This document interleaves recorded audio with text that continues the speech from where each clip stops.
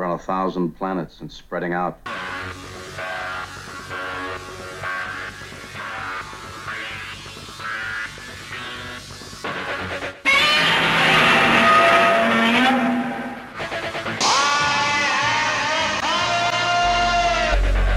Open the pod bay doors, Hal. Danger, Will Robinson. Danger. Look, up in the sky. It's a bird. It's a plane. To the Batmobiles. May the Force be with you. Who is that masked man? Avengers, assemble. Good afternoon, and welcome to the Fantastic Forum. I'm Ulysses E. Campbell, and for the next hour, we're going to excite, entertain, elucidate, and educate you with news, information, and exciting discussion about your favorite geeks. This is Fantastic Forum. First, some genre-related news before we get to today's discussion. The latest casualty in the Marvel television universe on Netflix is Daredevil, which just completed its third season. The announcement was made a little over a week ago, and speculation has run rampant about the prospects for transition of the show, as well as previously announced canceled series Iron Fist and Luke Cage to the new streaming service on the way from Disney. However, it seems unlikely. Information has leaked out in the past week about obstacles to Disney Plus taking on the shows due to contractual issues, as well as reported bad blood between the film and television arms of Marvel. On his Twitter account, Rolling Stone TV critic Alan Sepinwall said that the one-sided relationship between the MCU and Marvel TV turned out to be sad/hilarious. He also said that the MCU executives don't want the Netflix shows on Disney Plus. In a separate tweet, he goes further to say that the shows on Disney Plus are being produced by Marvel movie executives who neither like nor get along with the Marvel television executives who produced the Netflix series. Sepinwall's tweets suggest that Disney Plus will place its emphasis on newly created cinematic universe-based programs that are currently in development, such as a series featuring Loki, a team-up with the Falcon and the Winter Soldier, and another show about the Vision and the Scarlet Witch. The remaining shows on Netflix, The Punisher and Jessica Jones, are still in production, but information indicates these shows will close out upon completion of their current seasons. The CW's Arrowverse three-night crossover, Elseworlds, starts tomorrow. The event will encompass Arrow, The Flash, and Supergirl, and includes such DC Comics characters as the Monitor, Batwoman, Superman, and Lois Lane. It's also much anticipated, as John Wesley Shipp will reprise his role as the Flash from the short-lived 1990s television series on CBS. The shows are being aired outside their usual days and times, starting with The Flash tomorrow night at 8, followed Monday by Arrow at 8 p.m., and concluding Tuesday with Supergirl, also at 8 p.m. Eastern Time. New trailers dropped this week for upcoming Marvel Studios features Captain Marvel and Avengers Endgame. You can watch them on the Fantastic Forum Facebook page at facebook.com/Fantastic Forum. And while you're there, if you haven't already, like us on Facebook and follow us on Twitter. We love to be liked and we like to be followed. Captain Marvel opens in theaters on March 8th, 2019, and Avengers Endgame premieres April 26th, this pushed up from the initially announced May opening date.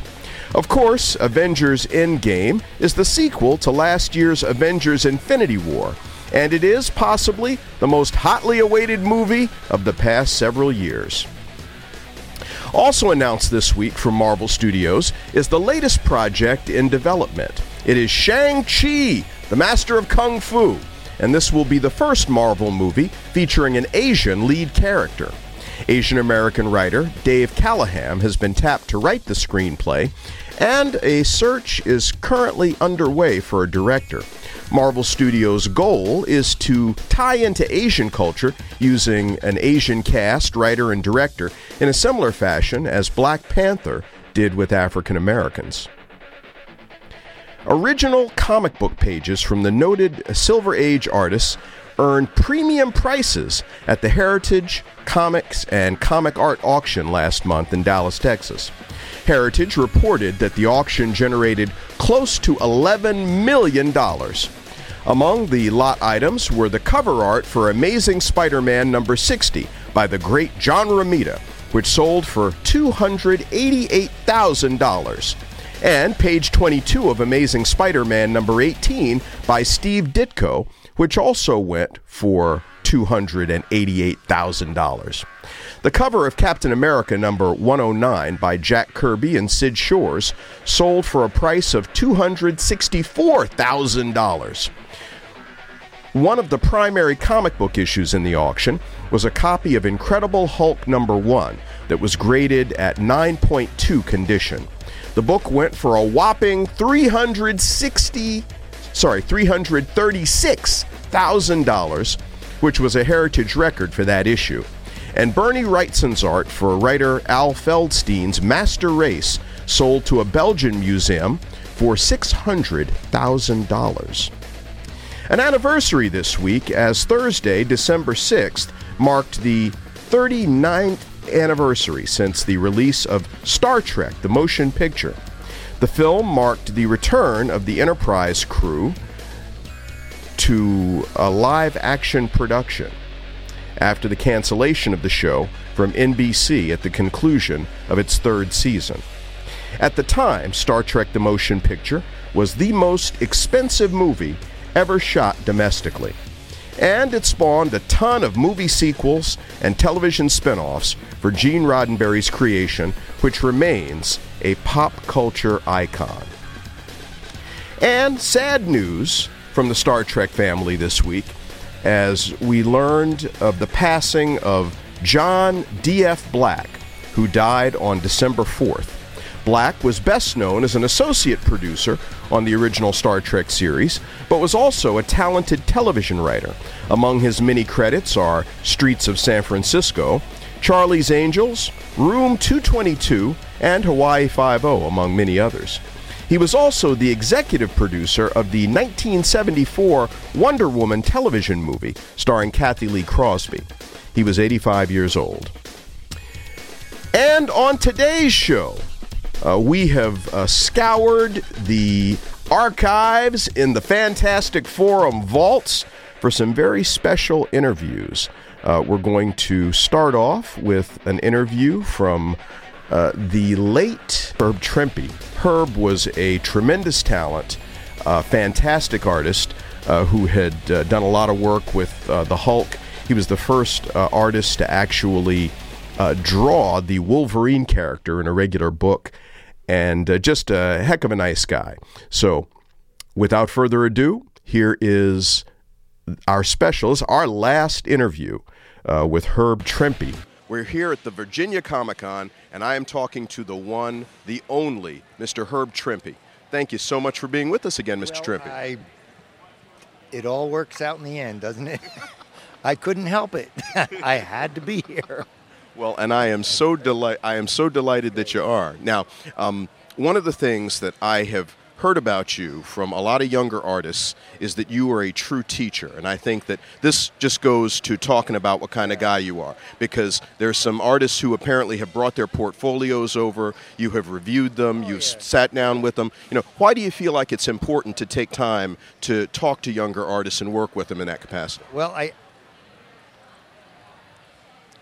I actually taught for a while after Marvel went bankrupt and I was out of work.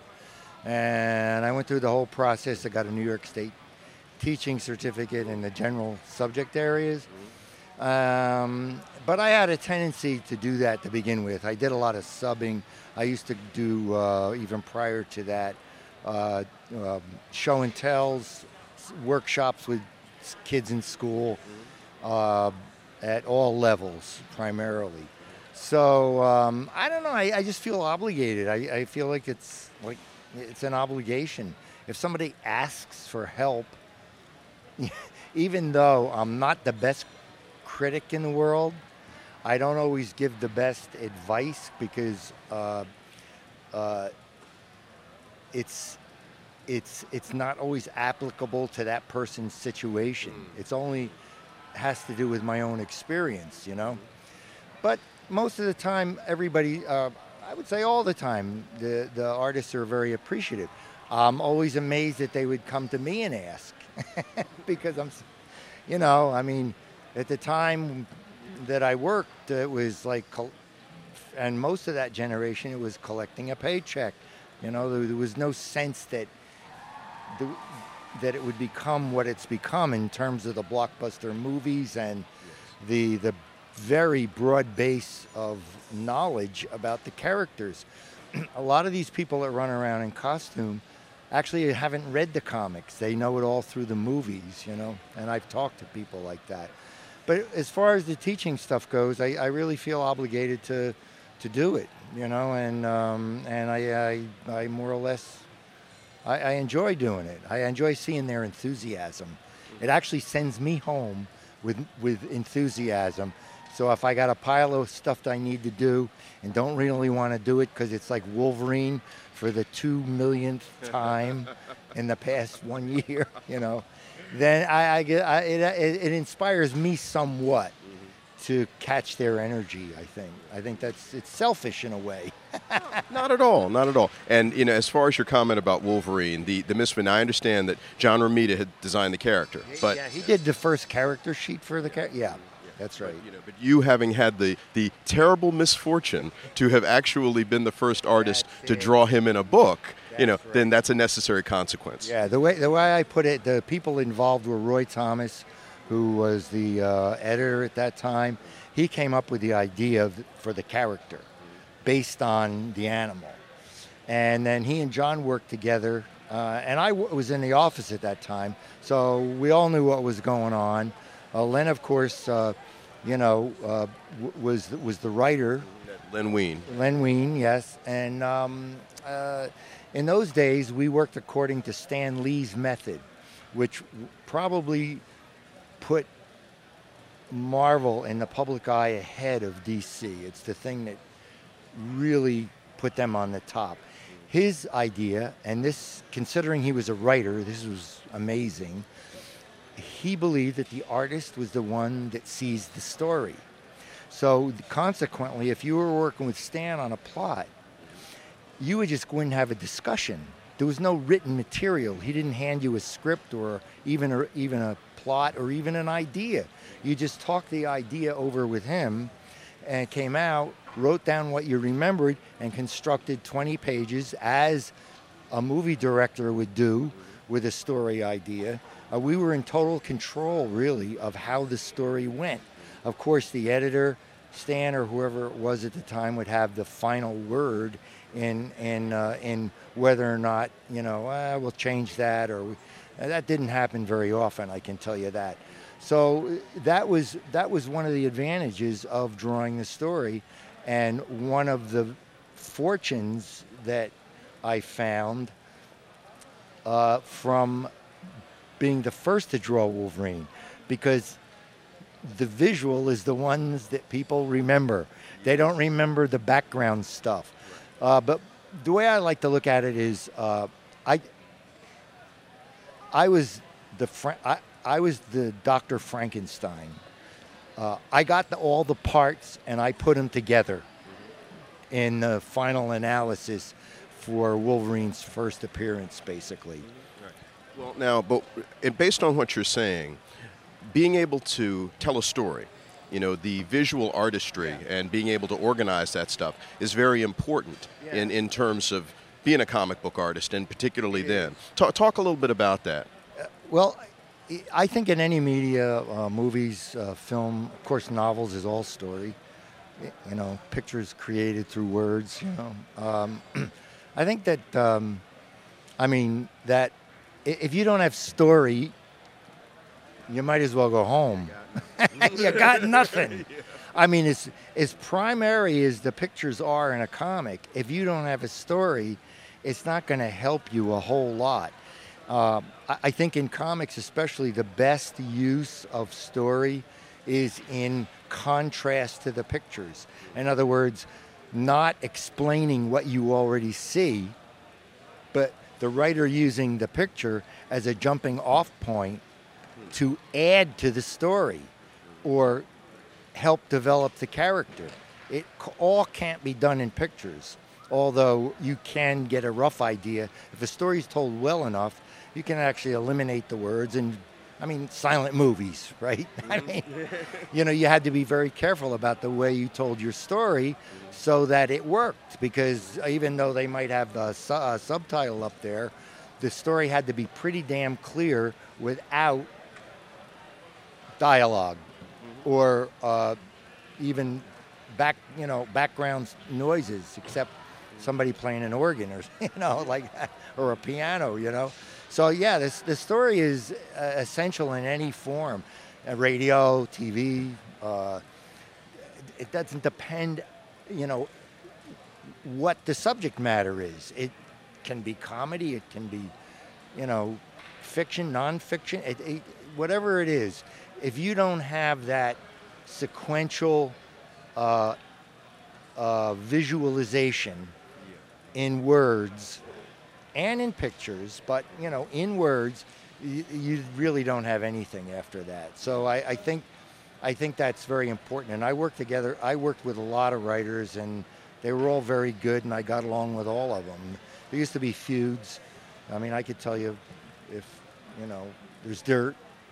There's dirt in comics, folks. There's dirt in comics. Imagine that. You can't believe. But nobody's written about it. I would like to see a book instead of about the history of comics and who did this and who did that. I'd like to see a,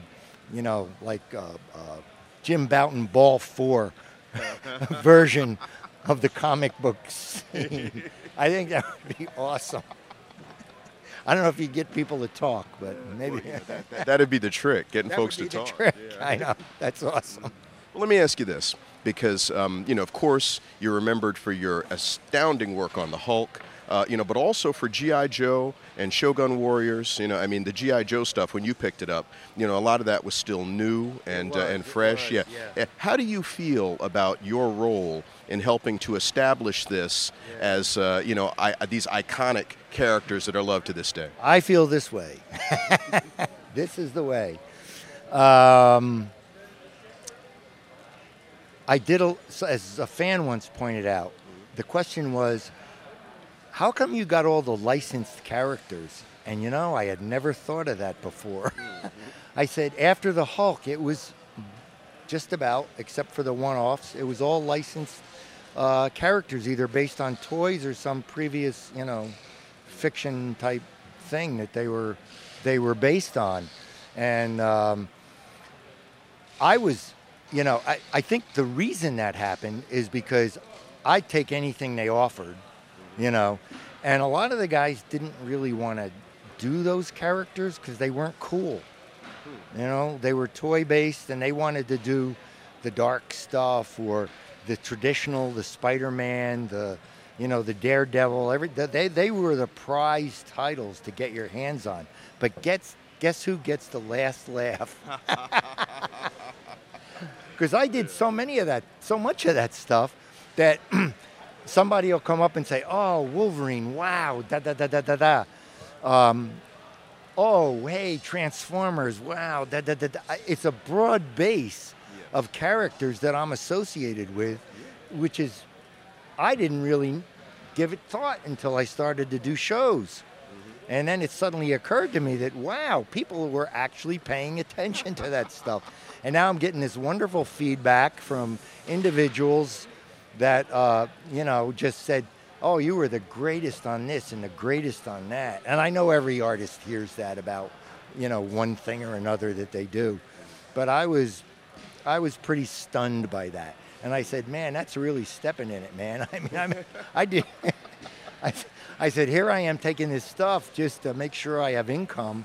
And every one of those licensed items became very popular, not only well, the movies were, I think, essential in pulling comics out of the hole that they wound up in the 90s, you know, and I think, and I got no complaints about that. And one of the things is I didn't draw Wolverine very much. I only drew Wolverine actually in the published comics over a 3-page period. 3 pages. One panel in the first issue, like 180. The next issue where he appeared mostly, and then in the 182, where I think they took him out in the 3rd or 4th page. I don't know. He was gone, and that was it for me with Wolverine. Because it was mostly about the Hulk and Wendigo. That was the prime conflict was Hulk and Wendigo in those stories. I don't know what Roy's original idea was. Canadian market, maybe. Captain Britain was aimed, I guess, at a British market, a foreign market. But it all worked out in the end, you know. And then it's starting to get to all this. I mean, it was a point where I was drawing. Every commission, or request at a table was Hulk. Yes. And over the years, the shift, you could chart it, you know. It got to a point where it's the Hulk 80%, Wolverine 20%, the Hulk 60%, the Wolverine 40%, and down it went until now the Hulk is rare, and it's mostly. I got 2 Hulk blank covers to do today, and that was pretty unusual for an afternoon. No Hulks yesterday. Everything else is Wolverine. But, you know, it's pretty much all Wolverine now. It is. Hey, Wolverine is in. Well, it's all Wolverine. So, you know. But hey. And the other interesting thing to me is that I don't get requests for the Hugh Jackman version. They're all the yellow spandex. And I know he's my favorite. It's like, it's not even the same character, really. No, it's a totally different character. Hugh Jackman is way too tall. Way too tall. He is, isn't he? Yeah. He's a 6-footer, I understand. Yeah. I was always thinking they should have, the same way that they made the Hobbit small in the Lord of the Rings movies, they should have shrunk Hugh Jackman down, because he's a Wolverine, you know? It's right. Well, back in the day, they used to stand some of the male actors on the box if they weren't big enough. Yes. But, you know, there's scenes with the women.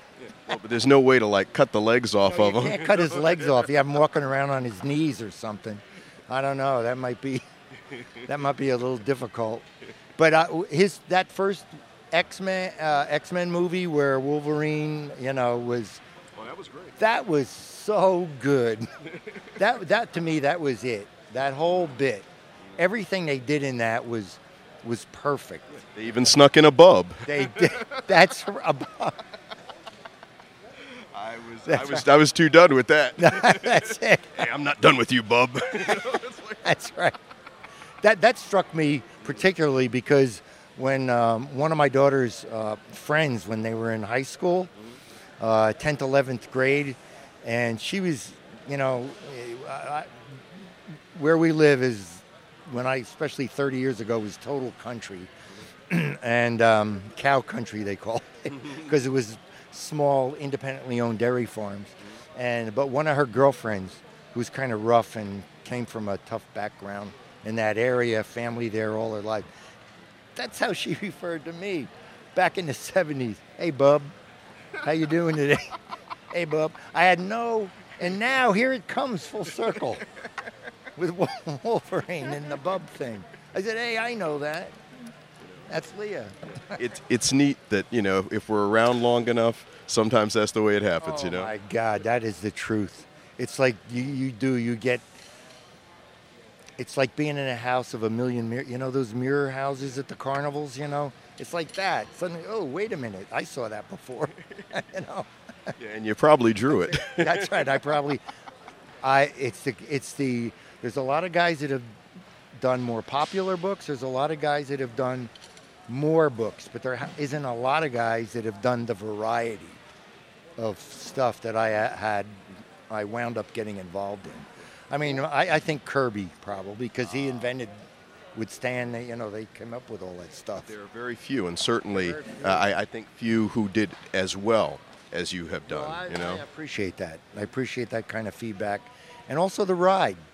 I appreciate the ride. You can explain that later at some point. Yeah. We'll run a side piece on that. But hey, thank you so much for your time and for your work. Yeah. And it's always just a great pleasure, to see you and you run into your lovely wife. My pleasure, man. Thank you. All right. Ulysses Campbell here with Herb Trimpe at the Virginia Comic-Con. All right. The late Herb Trimpe. And Herb was just a really wonderful human being. What he was talking about as far as being appreciative of the ride, at a previous convention, it was one I was moderating some panels, and they had put me up at this hotel that was not far from the venue. And the following day, I was on my way to the show, and I happened to run into Herb and his wonderful wife, Patricia. And they didn't have a means of conveyance to get to the show. And I said, well, hey, hop in the back. I'll give you all a ride. As is the very least I can do for such a esteemed comic book artist. And, we sort of became friends after that. And like I said, he was just a heck of a nice guy. It's been a couple of years since he passed away. And this particular interview had not seen the light of day, so I'm going to have to get this out on the television side also. But Herb Trimpe, and you'll notice one of the things he talked about was the marble method, and I mean, he put it out there. The artists are deserving of every bit as much credit as the writers of these various comic book properties. So, anyway, we are going to have to step aside and take a little break because, of course, Fantastic Forum is coming to you via WERA in Arlington, Virginia. And, of course, WERA is a community radio station, and we just celebrated our 3rd anniversary of being on the air. It was December 6th, of 2015 when we first flipped the switch and WERA went live. So very exciting about that. Anyway, I'm going to step aside only for a couple of moments while we acknowledge the invaluable contribution of our underwriters and our sponsors. I'm also going to promote some of the other exceptional WERA shows that are coming up this weekend. But stick around because I'll be back with more Fantastic Forum right after this.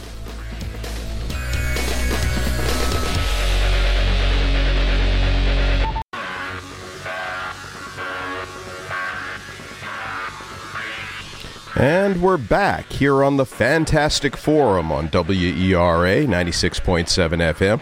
We're continuing this special episode where we have culled the depths of the Fantastic Forum archives from the Fantastic Forum vault. We have coming up an interview that I conducted with a puppeteer and actor Tim Rose. You may know Tim from those Star Wars movies. He was such characters as Salacious Crumb and Admiral Ackbar. So, without further ado, Tim Rose here on Fantastic Forum. Hi, Ulysses Campbell for Fantastic Forum. We are here at AwesomeCon DC. And as I think you can see over my shoulder, it's pretty doggone awesome. This is a huge day for the show, and we are fortunate enough to have with us on set Mr. Tim Rose. Welcome, sir.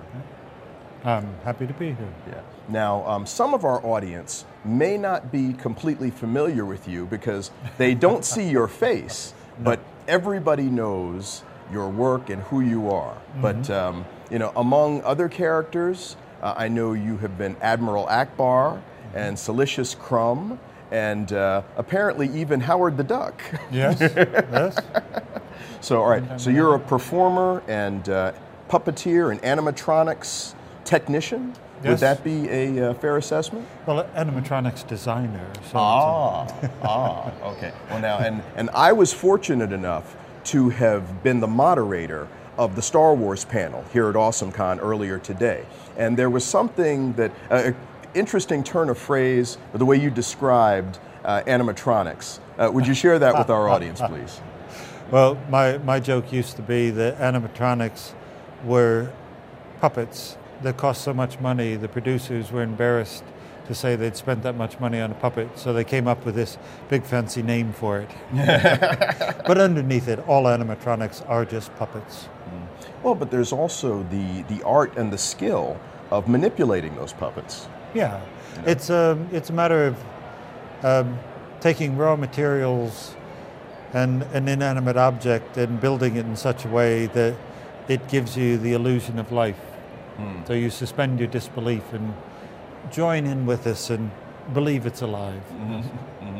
Now, you really, I mean, before you got into this whole thing with Star Wars, you were working with Jim Henson. Yeah. Is that correct? Yeah, he really brought me into the business. I started off straight after university doing theater lighting, and I had my own bag puppet booth. It was a hand puppet booth that you could wear on your shoulders and then walk around, so you didn't have to stop any place. You could go to where the people were instead of getting the people to come to you.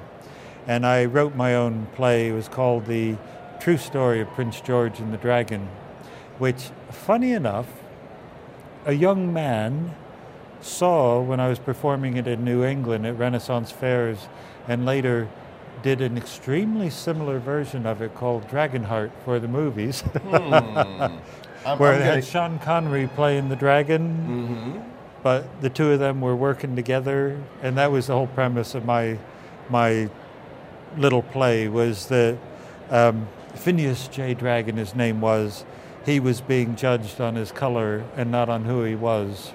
And he was actually a vegetarian, so he wasn't going to eat anybody, but he scared them all. So he just went with what people thought of him, and he and George set up this scam where he'd go in and scare him, and George would come in and say, "I will save you from the dragon," and it went on like that. So is this sounding similar to a movie, possibly? It is kind of. I'm going to guess that you didn't receive any royalties for this from the movie? I did. Oh, I was totally cool. flattered that when he saw it as a kid, he liked it enough to want to run with it. So. And he admitted that that's where he got it. Well, I got to talk to him because he came to Henson's to get them to make an animatronic dragon. Oh, okay. Unfortunately, we didn't do a good enough job, and he went CG with it in the end, but I did get to talk to him, and he had grown up in New England at the very places where I'd been doing my show as a young man. So. Oh, that's great. Yeah. Anyway, I run off on these little divergences. Not at all. I mean, I appreciate having the insight, because I'm old enough to have been there when Sesame Street first debuted, right? And that was my first exposure to Jim Henson's work. You're that old? I'm afraid so. I'm not even that old. I'm 60. So I used to have hair. But I've been a huge admirer of that work. And as a child, I did, rudimentary, puppeteering. But the skill that it takes to design these characters and the art it takes to manipulate them, because as you said, it's the imitation of life. Talk a little bit about what goes into the performance and making people believe that these characters are alive. Well, when you're doing the puppets, especially with Jim, we always had monitors that we would work off of. And one of my biggest problems starting out was that because I was watching television, I would sometimes forget that I was creating it as well. I would, you'd start enjoying the scene so much that one of the puppets would stop moving. It's like, oh, that's me. I better, I better keep going. But it came down to as simple as you're looking at the TV. If you believe that what you're looking at's alive, then you're doing a good enough job. And there's techniques. I mean, with puppetry, you can get away with melodrama. If you did it with actors, it would be considered over the top and bad acting. But puppets are actually the best when they are doing caricatures, when they're doing cliches and things, because we all have these cliches locked in our brain of what a real live thing would do in that situation. So when these fake things copy that, it makes them more alive. Is that... No, that makes a lot of sense. I was trying to get into the explanation of it, but it's a difficult thing to say in words. So, Well, having seen some of your performances, I mean, I get what you're talking about, and especially that idea of puppets being able to go over the top. Because, I mean, in fact, as you were saying it, I was thinking, I bet that's what you have to do in some cases because melodrama's okay with puppets. I mean, all that means with an actor is it's a bad actor. But with a puppet, that helps, I'm sure, the believability and liveability, if that's a word, as to, that character. On the project that can't be discussed, some of the younger people in it who were in full body suit costumes and everything.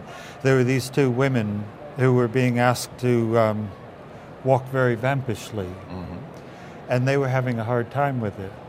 And I went over to them and I said, "Look, you're thinking that people are looking at you, but nobody can see you.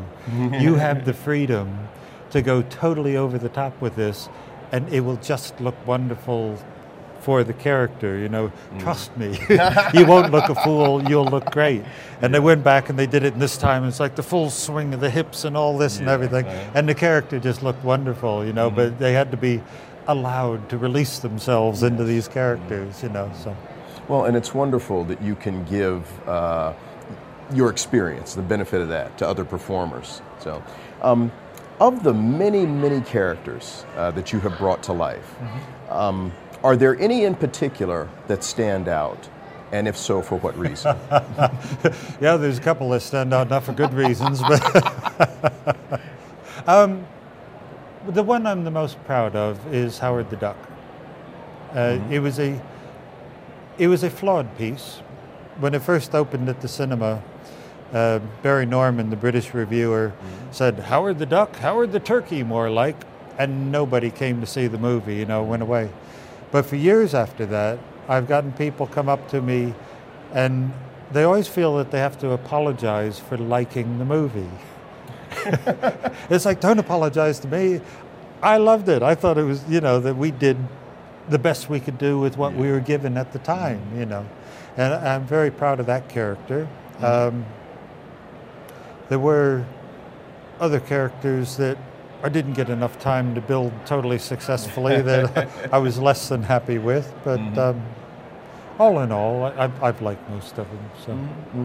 Now, since you mentioned Howard the Duck, because I'm a huge comic book fan and was a fan of Steve Gerber's work on that character, did you have familiarity with the comic book before you did the animatronic? Okay, when they got me, they were trying to talk me into coming over to do Howard to help them out because they were having problems building the duck. And they sent me 10 of the original comics to introduce me to the character. So I read all of his comics and I just absolutely fell in love with Howard. And then I came over and I saw what they were working on and I thought, but your core audience are the guys who've been reading the comics all these years. And those are the guys who word of mouth are going to carry it on. So let's make Howard look like the comic. And the director was, "Oh, no, you can't do that. We can't have a cartoon character in the movie." Well, nobody done Roger Rabbit yet. Nobody done any of the... Of course you can have a cartoon character. You just need to do it well enough. That's all, And I really wanted to go with his total comic character. But he felt that it had to be more humanoid. So we ended up with a compromise. That's what I was saying about Howard. There were a lot of compromises all the way through, but we still did the story. I can tell you a very, or maybe I can't. This is television. Of course you can. Oh, well, some of it is going to be exclusive content. Okay, exclusive. This is for the exclusive content. I was only ever doing the guide track for Howard because Robin Williams was going to do the voice of the duck. Oh, goodness. So we're shooting the scene with Beverly up in the loft and all that, and around the corner comes Robin Williams. So I invite him to come over and sit down and have a go at the puppet controls, because I said, "Robin, if you can puppeteer as well, I can go back to England and marry my pregnant fiancée." So he must have been watching me beforehand because he sat down at the controls and the sound guy saw him. Oh, Robin's there. He's going to say something funny. So he cranks up the volume. But Robin proceeded to do a voice for the duck very similar to my voice for the duck. Whereupon Willard screams out, "Rose, you bleepity bleep bleep, how many times have I told you not to talk on that microphone when I'm out here directing?" And the first AD runs over, he goes, "That's not Tim Rose, that's Robin Williams." And quick as that, he goes, "Robin, love what you're doing." So he turns to me and he says, "Is that the way it is around here?" And I said, "Well, actually, he's in a good mood today." So, Oh, goodness. so he said, "Thank you very much." And he stood up and he walked off the set and walked off the studio lot as well. Fast forward 15 years, I'm doing Balchit in the Saturday morning kids program on ITV over in England, and I get sent up to London to interview Robin Williams for Mrs. Doubtfire. So this is 15 years later. Right. You've got 15 minutes to be with Mr. Williams. If you don't get what you need, we're pulling the tape out and doing it. That's all you get. Okay. So very nervous, very tense. And I walk in there, I go, "Mr. Williams, I know you don't remember me, but I'm Tim Rose." And he goes, "Rose, you bleepity bleep bleep." And I said, great. "I always wondered if that had anything to do with you not doing the movie." And he said, "Oh, you bet it did. Life's too short to spend it working with people like that." So Wow. I now had these questions for Mrs. Doubtfire. How often do you get to talk to Robin Williams? My character looked up to him and said, "Oh, Captain, my Captain, I've only got one question. Could you say, 'Good morning, Vietnam,' just once?" And he got a big, broad grin across his face. And he says, "Sound guys ready?" And the sound guys were like, "Yeah," they were all wanting some of it too. And he just laid back and, "Good morning, Vietnam," and so I thought I was going to go back and get fired again because I hadn't stuck to the script, but they decided that what I'd gotten was better than the script they'd sent me up with, so. Sometimes you have to trust your instincts. Yeah. You know? Yeah. Which is something else that I it gets imagine. me fired all the time, that does. But they were right. It's just the other people didn't agree with them. So, But I imagine that's something that you're called upon to do it just regularly in terms of what you do. I mean, because you've had to pioneer a way to go about doing things that in some cases, I mean, you're trailblazing, you know? Wouldn't you say? You make it up as you go along. People ask me, like, where did you study to do this? And, well, honestly, I give the credit to my father. He was always into model airplanes and radio control and all that. So I learned the fundamentals playing on the floor of his workshop. But in so much of the film business, it's like, we need somebody to do this. And you go, yeah, I'll do this. And then they give you the job. And you go, how am I going to do this? How am I going to do this? But that's the fun and the challenge, is like, first you get the job, and then you work out how to do the job. And if you're lucky, you get away with it, and they don't realize that you've scammed them, So. Well, do you have, and I'm pivoting because I always think anytime that I do a gig, I'm like, I don't know how I fooled these people into thinking that I have any talent. Okay, you know what I'm saying. I do. You spend the whole time feeling like a complete fraud, and they're telling you how wonderful you're being. But I feel so, because it's about you. It's not about me. It's not the way I try to do interviews. But it's like, oh, wait. So it's nice to know that somebody who actually has talent feels the same way that I do. A no-talent bum like myself. So thank you. What are you working on now? Well, funny you should ask that. I describe my career as I've spent my life making other people millionaires. And recently I made another millionaire. A friend of mine, Paul Zerden, he won this year's America's Got Talent. Oh, really? And he's a ventriloquist. Ah. And out of winning it, here's a good one for your people. They tell you if you win America's Got Talent, you win $1 million, right? Yeah. What they don't tell you is they only pay you 1/40th of $1 million each year for the next 40 years. Oh, it's an annuity? Oh, that sucks. Yeah, thank you. I'm glad you said it. I wasn't sure who we were talking to here. Anyway, but what he did get out of it was he got a 3-year gig in Las Vegas doing his show. Oh, really? So everything that he'd done for that involved animatronics that I had made for him. Oh, really? So now that he's doing 7 shows a night, 7 nights a week, all this, he's getting really worried the stuff's going to wear out. So I've got to make backups for everything that I've made for him over the last 17 years. So that's one of the things I'm doing. I've been working on things we can't talk about. I do stuff for Doctor Who, and oh yeah, I did. Peter Capaldi, who's here this weekend, I made the animatronic bad guy, who is the first bad guy he met as the new Doctor. Oh, really? He was a mechanical man, yes, so he had a that. wire cage, and you could look in there and see all of his mechanisms running around and everything. That was really scary. That was great work. So there was a guy with a prosthetic headpiece on, and then my full animatronic double of him, and then the CG guys sampled some of it, so for a couple of the shots we could put my stuff into his head, so got the whole thing going. Yeah. So, but I was really proud of how much pure animatronics there was left in the show, because I figured when we were doing it, as soon as the CG came in, oh yeah, they're going to sample me and that's it. It's going to be all CG and we won't see any of my stuff. But we did see my stuff, so it was good. Well, one of the things that sort of troubles me, because I enjoy seeing actual work, and you're right, the CG stuff is largely taken over. Do you feel that animatronics is being sort of pushed out in favor of, well, and not just animatronics, but stop motion animation? I mean, all those disciplines that existed previously are being lost now to CG? I fear that. My friend Nikki and I made the Teletubbies originally. And she is 71 now, and she makes the best full bodysuit costumes in the business.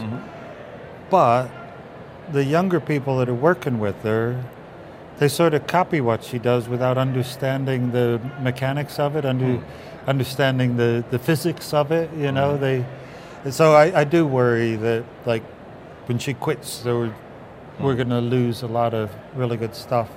I mean, the irony is that when we did the animatronics, we had to do it all in camera. So everything you did, you had to build it, but also work out the means of hiding it all so that you could shoot it in camera. Now that we have CG, the easiest thing for CG to do is paint a few wires and cables and rods out. So the animatronics could go back to being much simpler, go back to being puppets again, and use the CG to hide the means of doing it. So the two could marry together. Yes. Unfortunately, the producers are in charge, who don't tend to be the most intelligent human beings. They just, that one made money, so we're all going to copy it, and they do that. And I'm waiting for the Messiah, the guy who understands the animatronics and the CG and knows when to use each and put them together for something that's better than either one of the two. The potential's there. There's huge potential for it, but at the moment, the CG gets all the best shots, and if there's something left over, it gets given to us guys because they feel sorry for us or something. So, do you find that there aren't as many younger people getting into animatronics as there perhaps once were? Are they going into some other fields? Or? There's lots of young people wanting to do it. They far prefer doing it to the CG. When they first started doing CG, they realized very early on that it was much easier to teach us how to operate computers than it was to teach computer nerds how to make things move. So a lot of my friends went to work for Pixar and those companies, and did the Toy Stories and all that. But they've all come back to animatronics because it's like, well, we didn't get into this to spend all day long pushing the mouse around. We got into it to build things with our hands and to sculpt and draw and all that, So even though they aren't earning as much money, they've come back to the three-dimensional. And the young people want to do the three-dimensional. They want to do the sculpting and the building and making this stuff, not just drawing a picture of it. Our joke is CD don't sign. I mean, the guys who do the voices, they come and sign, but there's nothing there to put in the museum because it doesn't exist. It's just on pixels, isn't it? So.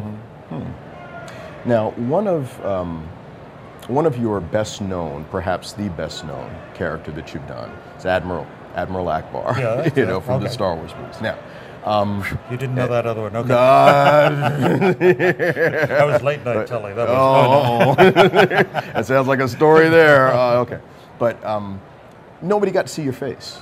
And I thought it was interesting during the panel earlier when somebody asked Dave Prowse about the likelihood that he might do something in Star Wars, the modern Star Wars. And he said, I would like to have somebody see my face for once. And I was like, well, I mean, do you feel the same way? Would you like, because Admiral Ackbar got to be in, The Force Awakens, but we still didn't see your face. Would you like somebody to see your face? I mean, it's a very nice face. I don't think so. I suffer from mild dyslexia. And I found that the puppets, I can bring much more of myself out through a puppet than I could when I was acting myself. I mean, I did the acting at university, so I'd be a good puppeteer. But I didn't really enjoy it. I was talking to Frank Oz one day, and he said, Tim, I'm the luckiest guy in the world. He said, I'm a multimillionaire because of what I do, but I can sit down in any restaurant I want to without anybody bothering me, because they don't know a certain degree of anonymity. who we are. And he also said, stick with the puppets because you can always be the next new thing while underneath you're still the same old bleep. And he's been right, I keep doing new characters. And I meet actors sometimes at these conventions who have suffered not because they weren't good actors, but because they were too good. They've done a certain role, and the public can't look at them without seeing that character, and they end up in the wasteland for 10 years waiting for people to forget them before they get the next job because they were too good. Whereas with the puppet, you can be really good and then just move on and put up the next one, So I'll stick with puppets, yeah. I got you. Well, thank you so much for your time and your insight. It's been a wonderful treat to be able to talk to you and to meet you. Oh, thank you so much. It's been very nice talking to you. And he enjoyed it. So. Ulysses Campbell for Fantastic Forum here at Awesome Con with Tim Rose. Ulysses Campbell for Fantastic Forum here at Awesome Con with Tim Rose. Take 3. Okay. All right. So that is just about going to do it for us for today. Thank you so much for tuning in. Of course, Fantastic Forum is also a television show. If you happen to be in the Arlington, Virginia area, you can catch us tonight at 8 p.m. That's Saturday nights and Sunday nights at 8 on Arlington Independent Media, Comcast Channel 69, Verizon Fios Channel 38.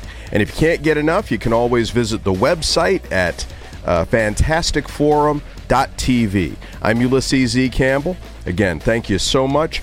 Stay tuned for Ethio Diaspora coming up next here on WERA 96.7 FM. And keep it tuned to 96.7 for the rest of the weekend. Have a good one, folks. Oh, and the show re-airs Wednesdays at 3 right here on 96.7 FM. Tune in next week. Same bat time, same bat station.